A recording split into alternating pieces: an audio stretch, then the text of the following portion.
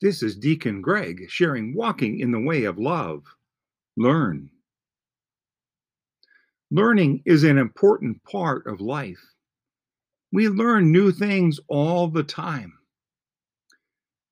As I've mentioned before, I'm reading My Grandmother's Hands by Resmaa Menakem, and this is an excerpt from chapter 1. Quote, in America, nearly all of us, regardless of our background or skin color, carry trauma in our bodies around the myth of race. We typically think of trauma as the result of a specific and deeply painful event, such as a serious accident, an attack, or the news of someone's death.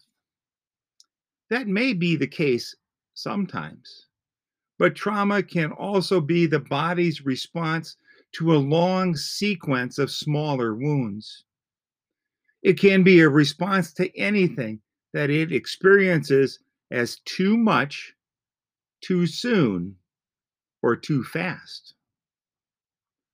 Trauma can also be the body's response to anything unfamiliar or anything it doesn't understand, even if it isn't cognitively dangerous. The body doesn't reason. It's hardwired to protect itself and react to sensation and movement.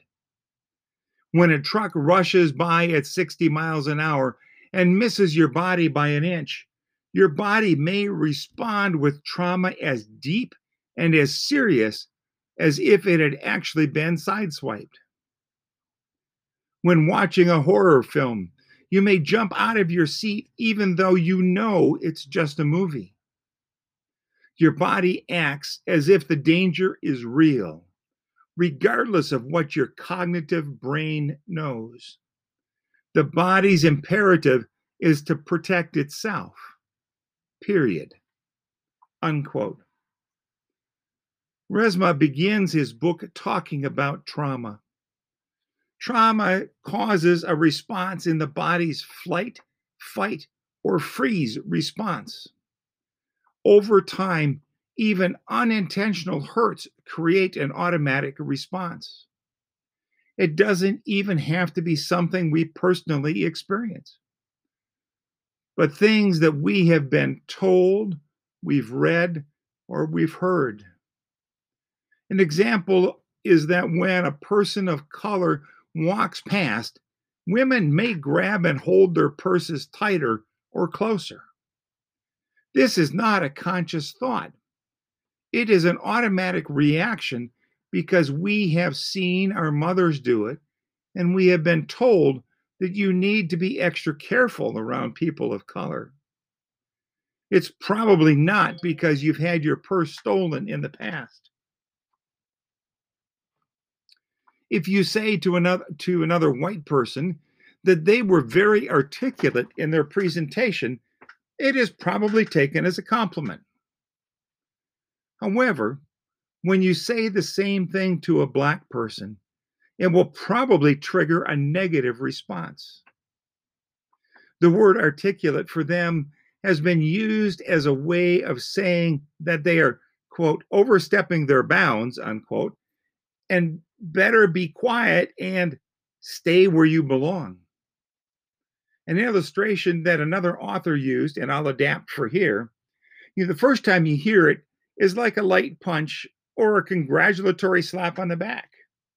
The first time isn't bad, but if it continues over and over, that slap on the back begins to hurt more and more. Trauma. Now, the word articulate causes an automatic protective response by the body, not the mind. And we, as the white race, may or may not have any idea what we have done. If we are going to learn and break the bonds of racism in this country, we need to listen, read, and think about how what we do and say impacts others. Triggers an automatic body response, or how it hurts others and keeps us from loving our neighbors. then we need to stop doing and saying those things. We need to examine how we benefit from our white privilege and understand what we do to protect it, whether we realize it or not. We have to examine our body's automatic responses and work to rid ourselves of them. To end systemic racism, we need to understand and change ourselves first.